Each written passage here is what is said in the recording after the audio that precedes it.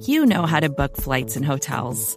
All you're missing is a tool to help you plan that unbelievable travel experience. That's why you need Viator. Book guided tours, excursions, and more in one place. There are over 300,000 travel experiences to choose from, so you can find something for everyone. And Viator offers free cancellation and 24/7 customer support for worry-free travel. Download the Viator app now and use code Viator10 for 10% off your first booking in the app. Find travel experiences for you. Do more with Viator.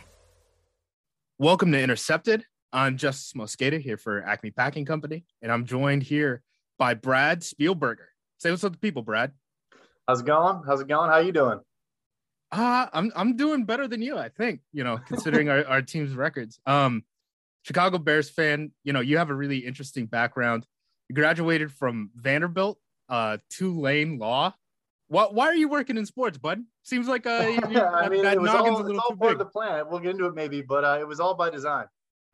So you were a legal intern for the Minnesota. I don't want you breaking, an NDA or anything like that, but what does a legal intern entail? Because that's something that I realized is a huge part of this. Like, I worked in the XFL. I didn't realize really how big like the corporate structure and like the maybe not even necessarily corporate, but like executive structure is in sports. That was something that like I had no idea about really. Like, I understood it existed, but I didn't see it like firsthand until then. What does a legal intern do for the Minnesota Vikings? So definitely way less interesting than the stuff you were doing. I can guarantee that. But unfortunately, like I already was interested in the cap and contracts and the football aspect, but it was the pure like business side. And most buildings, like it's two entirely different floors in Minnesota. Like you don't even see each other. So just dealing with like sponsorships and various different agreements and stuff like that. So nothing super exciting, but they were cool enough that if I snuck downstairs after work, they would maybe give me a couple side projects and things to work on. So that was cool. That's always kind of an interesting thing too, because a lot of these people who move up in the corporate structure of the NFL aren't football people, frankly. Like they really are kind of in charge of that type of stuff. If I remember this right, like Sashi Brown's like big claim to fame in Jacksonville was like, we got corporate sponsors so that we could rebuild a video board. Like it's things like that like you really don't think about until, the Packers are, they sell stock and everyone's making fun of them because they're fundraising to build a new video board and they're working on the concourses and stuff like that. But there's a whole lot of people who work in NFL, offices that are not just, the coaches, the players, the front office. It's a lot of. There's a great Bears conspiracy theory that has been working in the Packers' favor for a long time. But essentially, the theory is that the president, Ted Phillips, who has basically been there for the last like 20 years, so a couple good teams, but really just like mostly bad. And he's not a football guy, but the rumor is like he helped them get Soldier Field, and so therefore he has a job for life. And every time he does an interview, you can tell he kind of has no idea what he's talking about, but he might just be locked in for good. Here's a funny executive story. I have a buddy who works in venture capital, but like in sports, if that makes any sense. He works in San Francisco. A team president, I'll say this was pre-pandemic.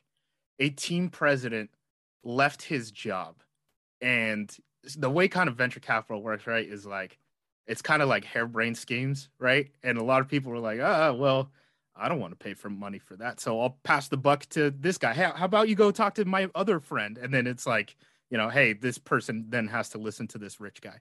The team president pitched a virtual reality tour of Boston hosted by Marky Mark. Okay. Like, just weird that one people. Didn't get picked up?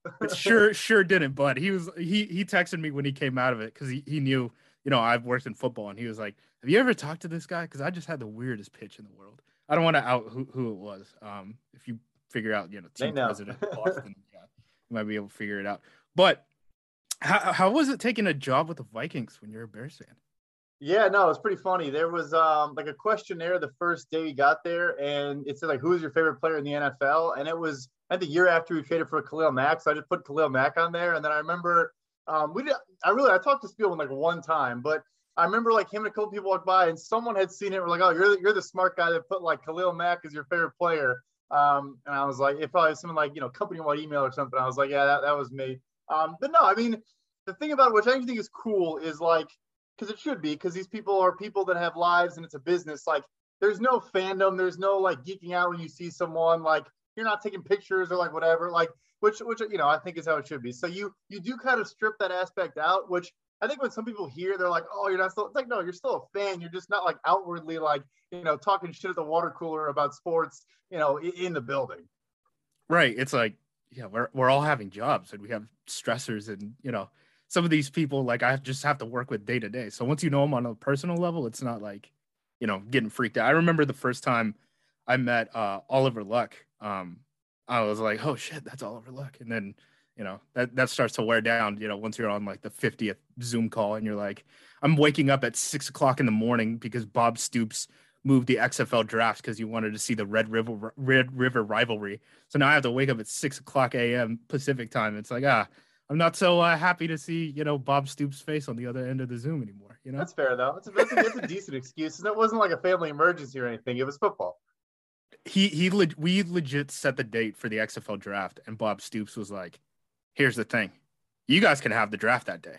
I won't be there. I'll be at the Red River rivalry. And we're like, okay. All right, we'll move the damn date, Bob. We'll move the damn date. Fair enough. What are you working on right now? So you work for Over the Cap. You work for PFF as a salary cap analyst.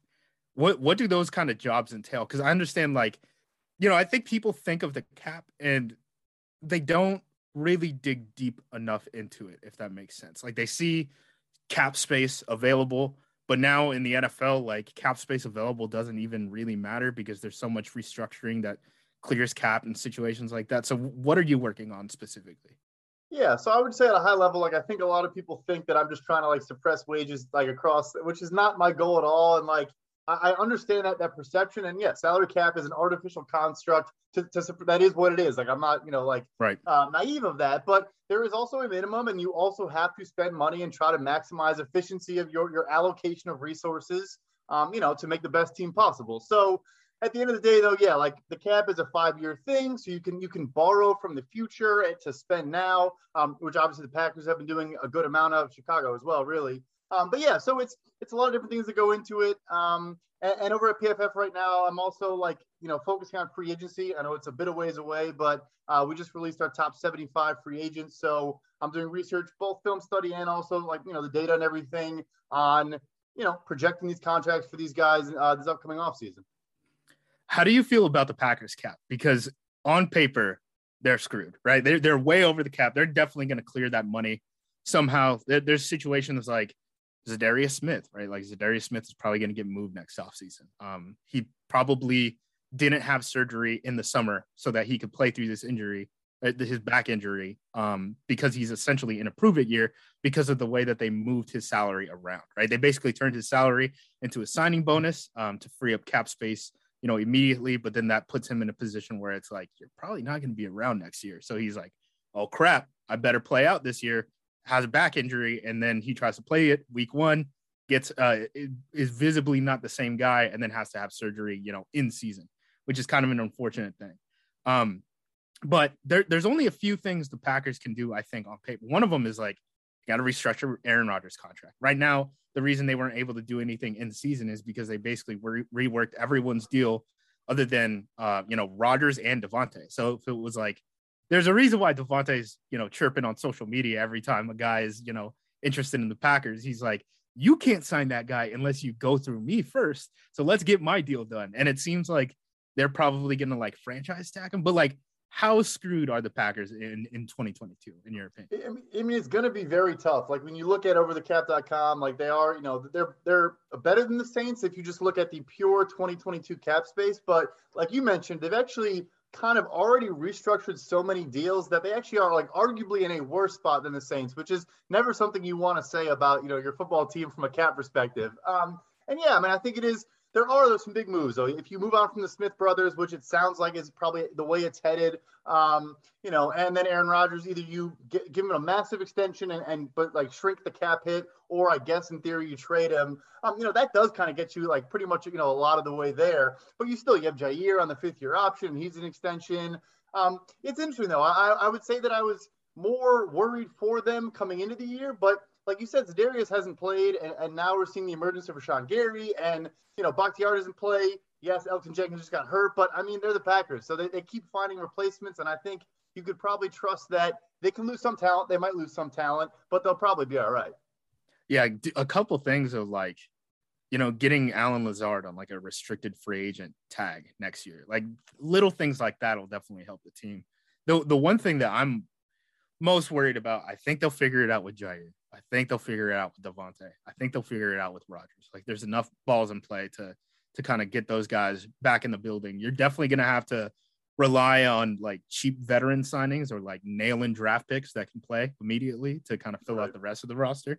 The guys that I'm worried about are the guys that they kind of got as steals this year and are, going to be expiring contracts. So like Russell Douglas, right? Like he's playing great at cornerback right now. I don't even know what the market for him is. Devondre Campbell is playing at like a depoy kind of level at inside linebacker.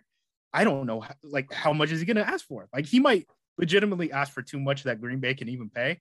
And it's understandable for both sides. Like I wouldn't blame Campbell's playing out of his mind. If he wants to grab his money, like, buddy, go do it.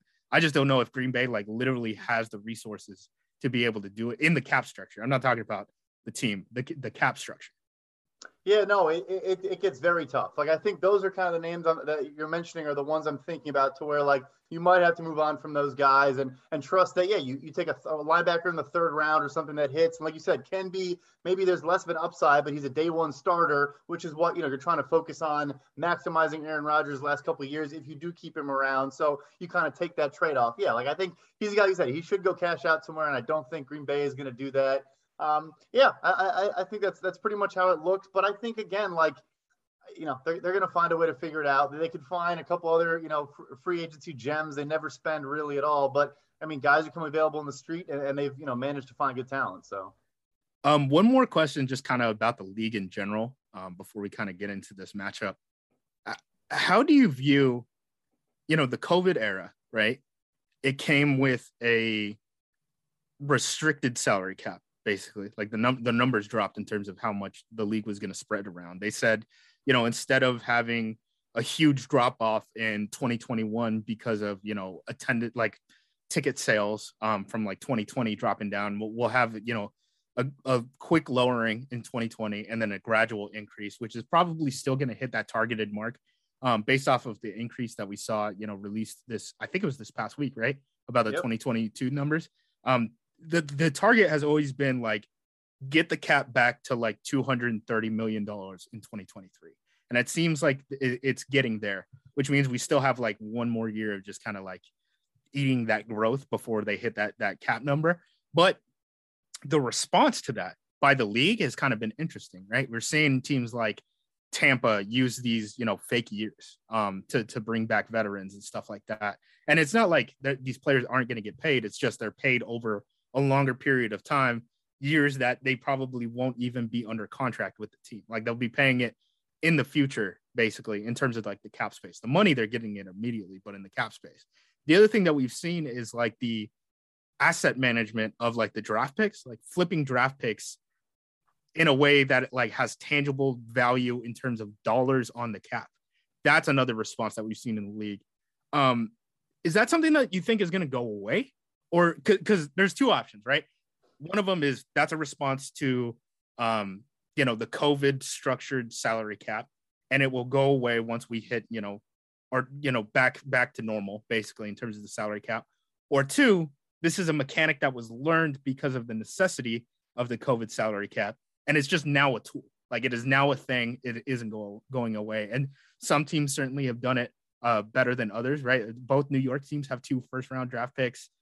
Miami Dolphins clearly have just been like, let me eat them. Like, let me eat all these draft picks. And then they spent it to kind of move up for Jalen Waddle.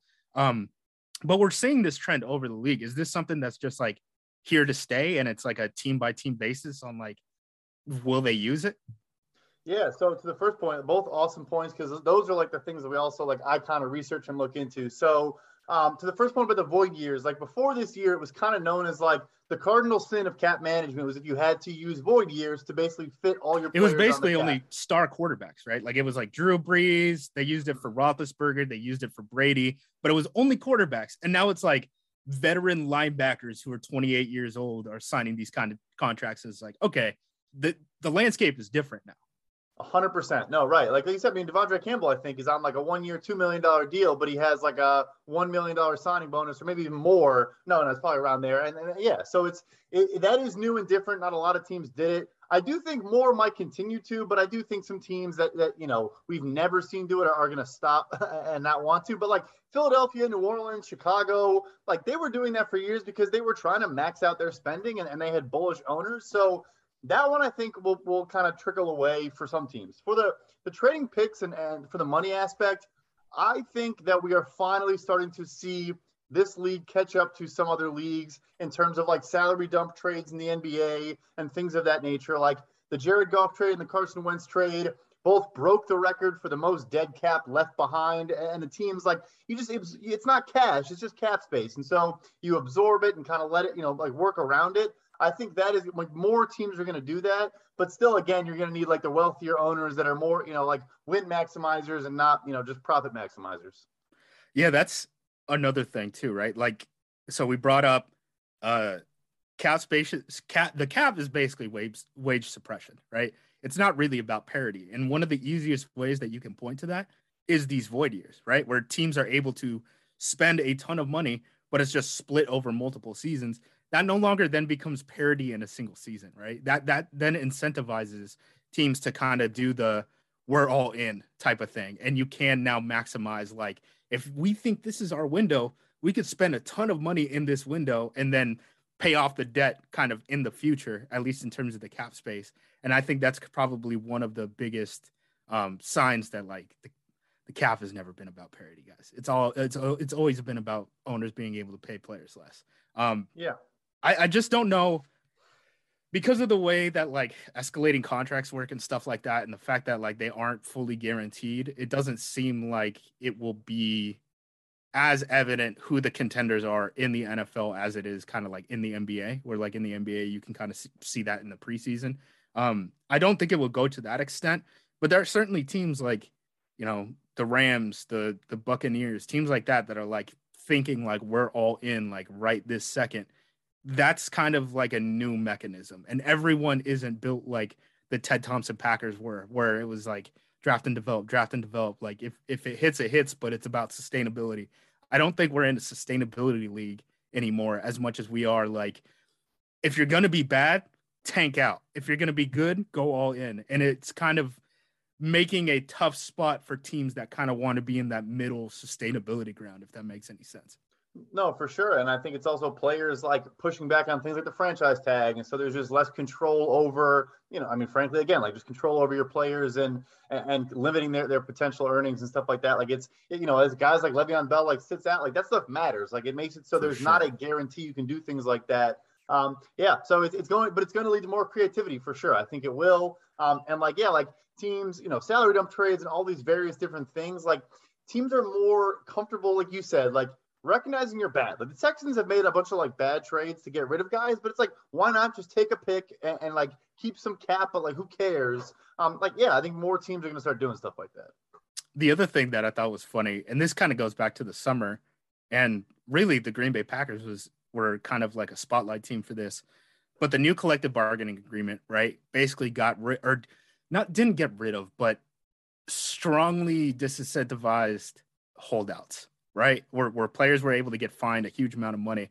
And the players have already figured out a way around it, which is basically we're holding out, but like we're reporting. Like we're just hanging out on the sideline. Jamal Adams did that, where he's basically in a hoodie while the team is practicing. I thought that was kind of funny as a way to kind of combat some of these rules. One thing I want to talk about before we get into this game, really just kind of like an overarching theme. How happy are you as a Bears fan that Randall Cobb will not be playing against the Chicago Bears? Yeah, the guy just has a way of showing up in the worst possible moments. Worst is a perspective. Go ahead. Yeah, I said worst is a perspective. I mean, true. For us, he's like the Bears killer. It's amazing. It's like he's gonna catch a 45-yard bomb across the middle with less than a minute left. It's gonna crush Bears fans. It's great. Yep, and like for some reason he's just gonna be completely unaccounted for. Like it's just it's definitely tough. But at this stage, I'm not going to say I was, losing sleep over Randall Cobb, but I guess I should be, I guess it's a fair question. He's probably like the second or third best receiver on this team right now. I think he's putting up a lot more production than Allen Lazard. They aren't really getting much production out of the rookie third round pick, Amari Rodgers, who's just fumbling punts. Malik Taylor's more of a special teamer. Equanimeous St. Brown is kind of like a special teams version of like Allen Lazard a little bit that can like kind of do some of the Amari. He's kind of like a middle ground between like all the receivers, honestly, but he doesn't get much production. And then MVS has kind of been hurt a little bit. So like they've really relied on Randall Cobb, especially like on third downs. LaFleur even mentioned that today when he said, Cobb is going to miss some time. As a Packers fan, I got to know, does Aaron Rodgers, or as a Packers owner, does Aaron Rodgers own you? Does he still own you? Oh, he since the day I started following the sport until this very moment, yeah, 110%. I mean, it's not even debatable. Like, I feel like I've kind of just resigned myself to the fact, and I just sit here and I'm just like all last offseason, I was just like, please get traded. And then it's going to be the same thing again this offseason, and it's like maybe not going to happen. I do think he's going to go to Denver. I mean, that could be a whole podcast in itself. But, yeah, he does. He keeps me up at night. Unlike Randall Cobb, I lose sleep over Aaron Rodgers for sure. So you haven't accepted that he's coming back? He's coming back. This is the penultimate dance. It's not the last dance. It's the penultimate dance. He said after the Chicago game this year, he was like, it didn't feel like my last time playing Soldier Field. And I was like, I really wish it did, Aaron. I really wish it did. The Denver thing is always funny to me because, like, so they're about to sell, it sounds like. But the Broncos ownership was in court for, like, years. Like, the whole family was fighting over the team. And they hired a general manager that everyone was like, wait, he got the job? And John Elway is still, like, hanging in the rafters somewhere. No one knows what his actual job is yet. But it just seems like he's going to make a power play as soon as the new owner comes in. And he's going to walk in and be like, hey, John Elway, do you remember that? I'm the man of this town. And kind of strangle some of the power from Patton. And then, like, no one knows if Vic Fangio is, like, on the hot seat or not. It's a very weird situation. And I still don't understand, like, why Rodgers was walking there. I know a lot of people are like, well, they have this player and this player and this player. And look at all these wide receivers. And I'm like, do you think the Packers are just going to trade Rodgers for nothing? Like, they're going to get those players back. Like, what are we talking about here? All right, we'll take it to a break, and then we'll break down this game. Vacations can be tricky. You already know how to book flights and hotels, but now the only thing you're missing is, the actual travel experience. Because is it really a vacation if you're just sitting around like you would at home? You need a tool to get the most out of your time away.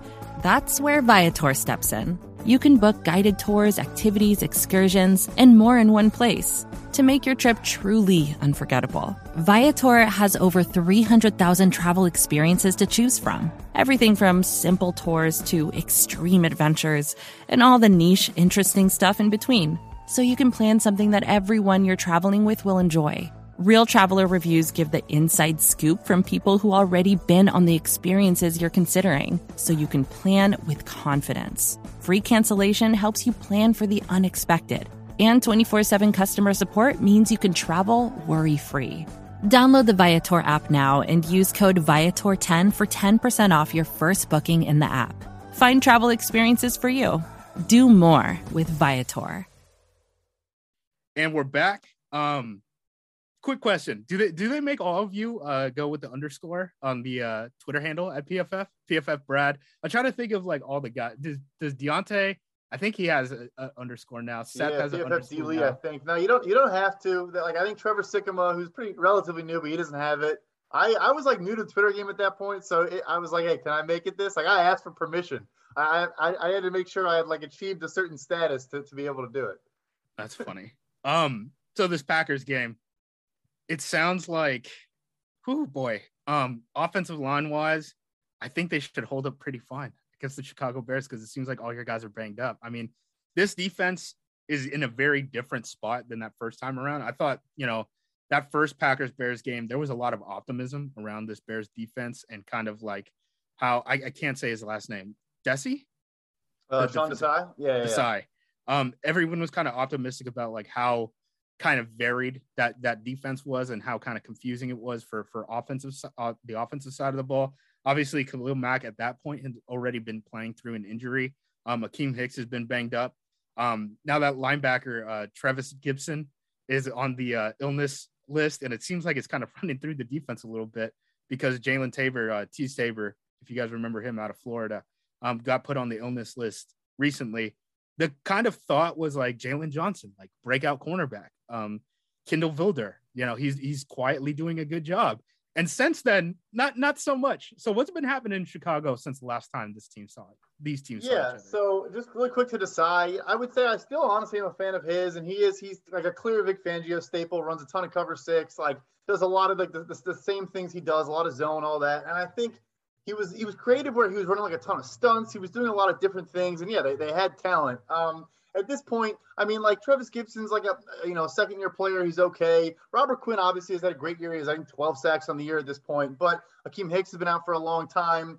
And then, like you mentioned, the secondary, like I think Kendall Vilder at a time was probably the worst starting cornerback in the NFL. And that did not cut me by surprise at all. I guess maybe I disagree with our grades a little bit because I think they thought he was okay. And I think Bears fans may have saw that. Watching him, thought he was awful last year. So I don't know what the disconnect was there. But it's the fact that they can't hold up in the back end. And so as soon as Mack went out and they had really one pass rusher that a team had to account for, quarterbacks were just picking them apart because you're sitting in zone, cover 3, cover 6, probably 60% of the time. So it's kind of just been like dink and dunk, pick them apart, and pretty much anyone can do it. Even Jared Goff was doing it.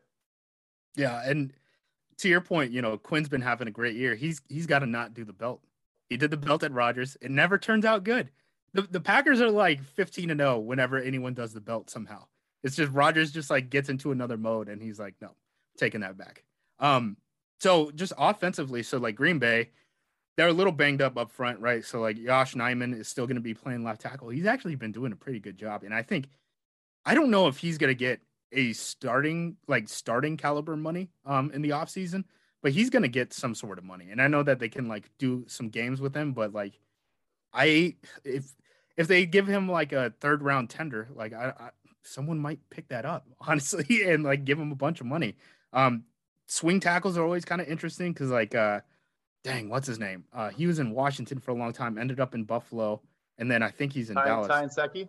Yeah, Ty Nsekhe, where like that dude was a starting tackle who was like a swing tackle, and then he basically got paid high-end swing tackle and just like never ended up getting like that crack at like a starting gig. So it's always kind of hard to see.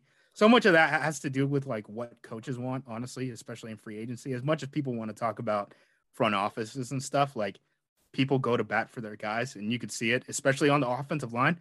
There's not that many guys in the football offices who really know about offensive line. So like the pull of the offensive line coach matters a lot. So like Josh Nijman could get a starting job next year. He could come back on a tender. He could get high-end swing tackle money. Like there's a lot of options for him based off of how he's played. But this offensive line's like real issue has been Royce Newman. If Hicks is healthy enough to kind of take advantage of that, I think there's a huge matchup issue, especially after he kind of got exposed in that Kansas City game. But offensively, I feel like the Packers can score on this defense. Like, is there any optimism that the Bears can kind of like keep this together long enough to like keep it like a 2-3 score game? So the thing is, you mentioned Akeem Hicks, and like, if I'm being honest, like he's still Akeem Hicks, but he's not quite Akeem Hicks anymore. And I think he was probably the most underrated Bear for probably a couple seasons there. And I do think if he's fully healthy now, he's had this nagging groin issue, and he finally just like was out for, I don't know, like 4 or 5 games now. That is the one thing I've been pointing to is like maybe that way. Not only do you have, Hicks and Quinn both causing problems, but yeah, the interior pressure and all that. But if that's not happening, no, I really don't think so. Because, I mean, at this point, like Vilder got benched, so you have like Artie Burns getting snaps. You've got named Xavier Crawford getting snaps. Oh, no. Artie Burns. His last name, very unfortunate. Very extremely unfortunate. Yeah, like the kicker, Chris Blewett. But yeah, and so like you mentioned also, this is like a total random thing, but like, I mean, first, Adam Stenavich, I think, obviously is like one of the best position coaches in football. But Josh Nijman, I remember when he came out, I think it's Josh Norris has this stat that, like, if you place in the top X percentile in the short shuttle at tackle, there's like a very good chance you become like a starting caliber tackle. And he qualified for that measurement, whatever. And I was like, I'm going to, this guy's going to be good. And he does look good. Like, yeah, he's holding up fine. Not great, but, Yeah, the big thing that the Packers have done really – starting probably with the Thompson era. I haven't looked into like Ron Wolf stuff, right? Obviously, that's too far back for me, and I don't even know if like the numbers are even accurate from then. But like the short shuttle 3-cone combo plus has this guy played tackle is basically how the Packers draft offensive linemen. Like they're like, have you played blindside tackle in college? Is your short shuttle like solid? Is your 3-cone solid? And then they just move those guys across the offensive line where you have an Elton Jenkins who can play all 5 positions, where you have a TJ Lang, a Josh Sitton who can play, guard, JC Treader who can play, tackle or center. Like that's kind of how they've been drafting guys. It's weird that like other teams haven't caught on to that. Like the fact that they're just like, now they have gone through multiple offensive line coaches because Campen isn't there anymore. And now it's Stenavich. It's weird that they haven't realized that yet. It's why David Bakhtiari was available to them in the 4th round, because people thought, hey, David Bakhtiari, he's too small. He'll play center. Not so much. He's like the best pass blocking left tackle in football. I remember when I watched Nyman at Virginia Tech, and those movement skills were very obvious. Like, dude's a dancing bear. He's definitely got stronger, especially at the point of attack. I think, in the NFL, and that happens when you've been in the league for 3 years and you're on a different meal plan than probably you were at like Virginia Tech, and you're seeing different guys in practice than you were, playing an ACC schedule. But yeah, I mean, he's made a tremendous growth. In terms of the Bears offense, explain to me what it is really. So they were doing the Andy Dalton stuff with Justin Fields for a while. Now it seems like Justin is able to get more like shot plays, which is what I think he's probably better at with the Chicago team. David Montgomery is on the injury list with 3 injuries, which is kind of funny. He returned to practice as a limited participant today, so there's a good chance that he's probably going to end up playing. But this offensive line is kind of in shambles a little bit. They've had a lot of weird stuff happen. Now, Elijah Wilkerson is on the COVID list. Tevin Jenkins was dealing with that back injury that was kind of caught them by surprise. Everyone knew he had a back issue at Oklahoma State, but this wasn't something that was caught during the draft process. This seems like it was like something that developed between him being drafted and him being, played in camp, which is really unfortunate because he's a really talented player. And then obviously, you had Jason Peters at left tackle. He's basically a dinosaur. And then they released, what's his name? Charles Leno, right after drafting Tevin Jenkins. So it's like, you've had this like weird rotation at tackle, and you have this quarterback that's supposed to be your franchise quarterback. It's like, don't we want to like try to have some sort of stability here? Like, it doesn't seem like they really had a plan. It seemed like Nagy drafted Justin Fields, said, all right, this year we're locked in. We don't even have to play him. We're just going to like have Andy Dalton play this season out. We get the free year, we get Justin Fields, and then we'll build the team around him there. And it's like, in what world did you think Andy Dalton was going to start all 17 games and you weren't going to have to play Justin Fields? Your team isn't talented enough to do that. People were obviously going to call for Justin Fields to get playing time. And now you just like look like you have an egg on your face. They're booing you, chanting, fire Nagy at Chicago Bulls games. They're saying it at his kids' like high school playoff games. What a tough scene. Like, what the heck are we doing here? There were so many spots where the plan was literally a draft pick from this year, or maybe even like a late round pick from the year before, or a street free agent you signed like 2 weeks before. Like Alec Ogletree is like their day one like linebacker opposite Roquan He's been Smith. lunch for years. He's been lunch for years. Yeah, it's like nuts. And so that happened in a bunch of spots, and so Jenkins, who I also love at Oklahoma State, although you also are going to make him start week 1 at left tackle. I know he played a little bit of left tackle, but not a lot. But anyways, the funny answer, though, is that the offensive line coming into this game might actually be the most settled it's been in a while. I really like Larry Borom, the right tackle out of Missouri. He was incredible last week in the run game in particular. He's more of kind of a pass blocker, but he finally looked really good in the run game. Montgomery, I would say, too, is one of those guys who's a little bit different, kind of like Dalvin Cook tonight. As long as it doesn't say out, he's playing, and I think he'll get a full workload, and I'm not worried about it at all. But yeah, like you said, the offense for Andy Dalton and Justin Fields was almost the same at a certain point.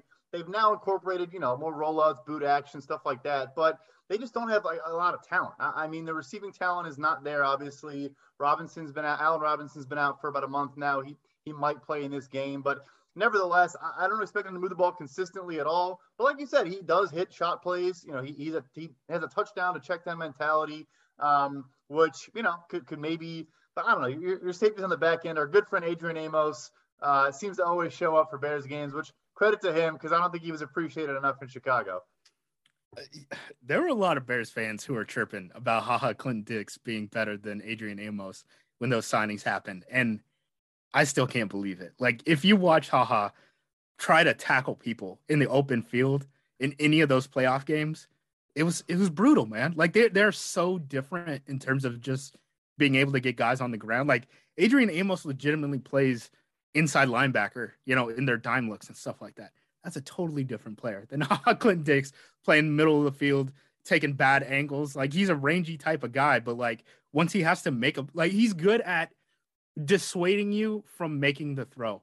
He's not good at, like, once he has to make a play, it's over. He doesn't look like an NFL football player. The thing with Justin Fields that just sticks with me consistently. So he hasn't played since week 11. It sounds like he's going to play this week because Andy Dalton's got that busted hand. You know, Justin Fields is practicing after coming off of that rib injury. But okay, against Cincinnati, he came in 13 passes, not a passing touchdown, right? Okay, that's fine. His next starts, these are his touchdown numbers: 0, 0, 1, 1, 0, 1, 1, 0. One passing, like a half passing touchdown average every game isn't going to get it done. What can they do to get points on the board, point blank period? Like, that's the big question I have. No, I mean, it's obviously a very fair question. I would say that, like, I have the Trubisky experience, so I don't think I'm being irrational when I say this. Like, the Pittsburgh Steelers game inspired a ton of confidence in me, in that he can, like, when the shot plays aren't there, he can also find intermediate balls and move the ball consistently against, like, an above average or good defense.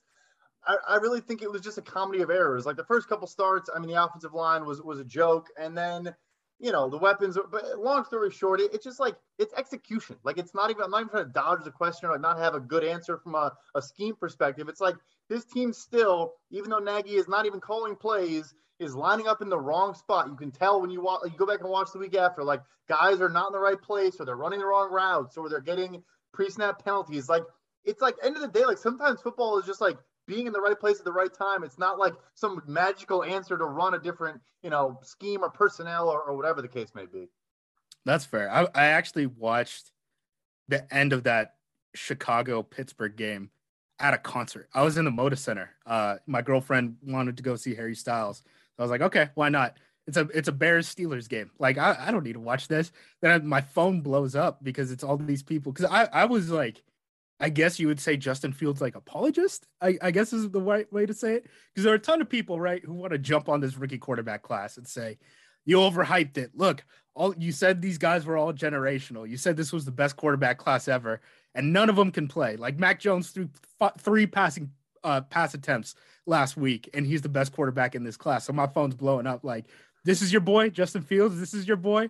And then it's a lot of replies of like, never mind. And I'm like, what do you mean, never mind? They're like, Justin Fields is making some throws right now. I'm like, all right, let me tune this in. So I boot up YouTube TV on my damn iPhone, and I'm watching it at this concert.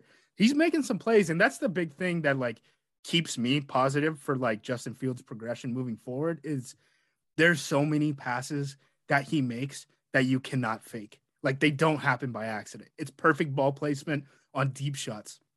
That's the most valuable thing that you can get out of a quarterback in the NFL. And I think the consistency certainly isn't there right now, but if he keeps getting reps, he's probably going to get there. And it should be kind of assumed, if you look at the trajectory of rookie quarterbacks when they play, even getting a league average guy as a rookie quarterback is like, you're hitting like top 20 percentile of results for rookie quarterbacks. Like, it doesn't surprise me that Zach Wilson, Justin Fields, Trevor Lawrence are all struggling right now. That's what rookie quarterbacks do. So I'm not close to kind of jumping off the Justin Fields train right now. It's just kind of unfortunate that he had that big moment against Pittsburgh. They didn't close it at the end. It's a bye week. They play Baltimore, and now he's hurt. So it's like he's seen 11 pass attempts since that game, and that game happened over a month ago now, a month and a day, which is like, what a bummer. He had a great moment. They were this close to winning that damn game. He played his best game of his NFL career so far. And since then, he's had, 11 pass attempts over the last 31 days. Yeah, I think the momentum would have been huge too, because not to fully absolve him, his average time to throw is 3.2 seconds. It's way too long. Even if you take away play action, it's still by far the longest in the NFL. And also, I mean, his average depth of target is over 10 yards, which is awesome. I mean, I love it. Trubisky's was 4.6 yards, and it was a nightmare. So I respect that he's taking shots, but I think his processing is definitely speeding up. He's also just taking what the defense gives him. He's hitting the guy underneath on the 10 hitch route. Every snap, there's at least a couple of hitch routes out there. But he's accepting what is actually open and not trying to score a touchdown on every single play, which is obviously good to see. And that learning curve is so important. And I think people kind of do discount that a little bit in terms of the progression of the quarterback. The way these guys are learning at the college level versus what they're having to ask to do at the NFL level is pretty crazy. So let's just use Ohio State. Two examples of Ohio State, one on offense, one on defense, as an example of how big the jump is from college to the NFL. Ohio State runs through the Big Ten, basically playing cover 1 and cover 3, which is nuts. We saw it in the not the SEC championship game, the playoff game last year, where they're asking Tough Borland, 3 up is 3, right? So he's getting, Alabama first round picks on crossers, and they're asking this linebacker who runs a 5-second 40 to cover those plays. It's different in the NFL. You're seeing different stuff. The other example would be, I heard this story about Braxton Miller. I think this was during XFL stuff. I think we were trying to get him in the room somehow. I can't remember, but I had heard a story about Braxton Miller where, in the pre-draft process, because Braxton, obviously, he played quarterback before he played wide receiver at Ohio State and was replaced by JT Barrett, who, wasn't very talented, but was very consistent for them, which is kind of the decision that they made. But before that, I think he had won 2 or 3 Big Ten Player of the Year awards, at quarterback before he moved to wide receiver. They got him on the whiteboard, I guess, during the combine, and one of the guys drew up a 2-high shell, right, defensively. And they were like, all right, so what do you run against this? He wipes, the safeties off and puts, one safety in the middle of the field and draws down a drop down safety. And they're like, no, added 2-high. And he goes, we don't throw against 2-high. That's what it is. Urban's thing was always if you're in 0, we're going to option you or we're going to take a shot play. If you're in single high, we're going to throw against you. If you're in 2-high, we're going to run against you. And it works when you have Ohio State's players playing against other, Purdue and Northwestern and teams like that. Whereas in the NFL, you have to have an answer for passing against 2-high because teams will just sit in it, especially right now in this era of the NFL where teams are getting into 2-high more than that. So, and I understand, Justin wasn't really coached by Urban. He was coached by Ryan Day, but they come from the same tree, right? So that's just kind of an example of how big the jump is. It's a different world playing college football, especially when you have that much talent around you than playing in the NFL. This line is I believe it's at 12.5. It was 11.5. And then it moved up a point after the Bears game on Sunday, which I don't know if that even makes sense because Andy Dalton's not going to be out there, but what's your thought on that line? Yeah, I already have money on Packers minus 12.5. So, and I know it's a divisional game and they tend to skew closer. And yes, I'm sure there's gonna be a max effort and all that, but I really think this is gonna be a stomp on their throat, coming off a bye in Green Bay. I guess you're not getting Jair back, but not getting Bakhtiari or Za'Darius. But regardless, I think this could be a absolute blowout. Yeah, Jair. I guess we could touch on that a little bit. Jair was practicing the last 2 days. We're recording this on a Thursday. He hasn't been moved off the list, which I think is the big thing that you want to see if he's going to play. So I don't think he is going to play, but still to this point, Justin Fields starts 6 points, 24 points, 20 points, 14 points, 3 points, 22 points, 27 points, 13 points. Not a lot of points. So if the Packers are going to score, as long as Randall Cobb isn't what made the cog go in Green Bay, they should be able to score a bunch of points and they should be in a position where they can cover. I don't know if they will, but they can. That line is too high for me to touch personally, just because of end game situations. I don't know how hard Green Bay wants to play after a bye when they're already all banged up and stuff like that. But man, it's tough. So how do you see this Bears team moving forward? Like this offseason, what do you want to see the Bears do? Yeah, so I would say they actually had a pretty decent draft, and it kind of changed. Well, obviously Justin Fields, but if potentially you solve both tackle spots with Jenkins, we'll see if he even plays, and Larry Borom at right tackle. I think you probably re-signed James Daniels, who's a free agent, but I think has been really good this probably the last 2 years, honestly. And is 24 years old as a free agent because he was like a 20-year-old draft pick. So, and also he played center, left guard. Now he's finally been a right guard for a full season. And I think he's finally playing like they expected him to. So I think the offensive line is honestly fine, which sounds crazy. But you have to add, I think, at least one, if not two pass catchers, whether that's a true U tight end, because I think Kmet, if you're being honest with yourself, is an inline guy that can make the occasional catch and get some like rumble stumble yards after the catch, but he is not like a sufficient U tight end. And I think that would go a long way in this offense. And Jimmy Graham, your good pal Jimmy Graham is not cutting it these days. And then he wasn't cutting it a half decade ago, bud. Yeah, exactly. And then I think you do let Allen Robinson walk, but as much as I love Darnell Mooney, which is a ton, I don't know if he's a number one wide receiver in the NFL. Like, I think he's a high-end number two. So I focus all on offense, and then on defense, like, I accept if maybe I'm pretty bad next year. Like, I love Akeem Hicks. He's probably my favorite Bear of the last 5 years, but, like, you're not re-signing him. I'm not going to get drastic and, like, trade Khalil Mack or anything, but, like, maybe look to trade or cut Robert Quinn. I know he's having a great year, but there's just like so much they have to do to fill out the rest of this roster. And they don't have a lot of resources, obviously, no first, no fourth, not a lot of cap space, and so on and so forth. So I just kind of like fix the offense, be comfortable going 6-11 next year. If Justin Fields looks good and you improve on that side of the ball, and then target his third year is when you like actually try to be a competitive roster again. What do you think the odds are that Nagy can keep his job? Is there any chance? Is there any chance? Nagy is zero. Nagy's zero. That's he's good for them. Yeah, no, he's there's no way. I know the Bears are doing that thing where they're like, we've never cut a coach in season, so we don't want to do it. The Packers were the same way, and then McCarthy lost at home to not Cliff Kingsbury, to that Vance Joseph, Josh Rosen team, and they were like, we get out of here. You got to go, bud. Pack your bags. So let the people know where they can find you. Plug all your stuff.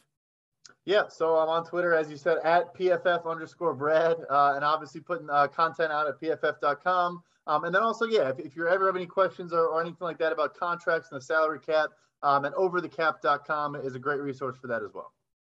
Awesome, man. Thanks for the time. Maybe we'll have you on after Rodgers signs his next deal next offseason. Maybe. We'll see.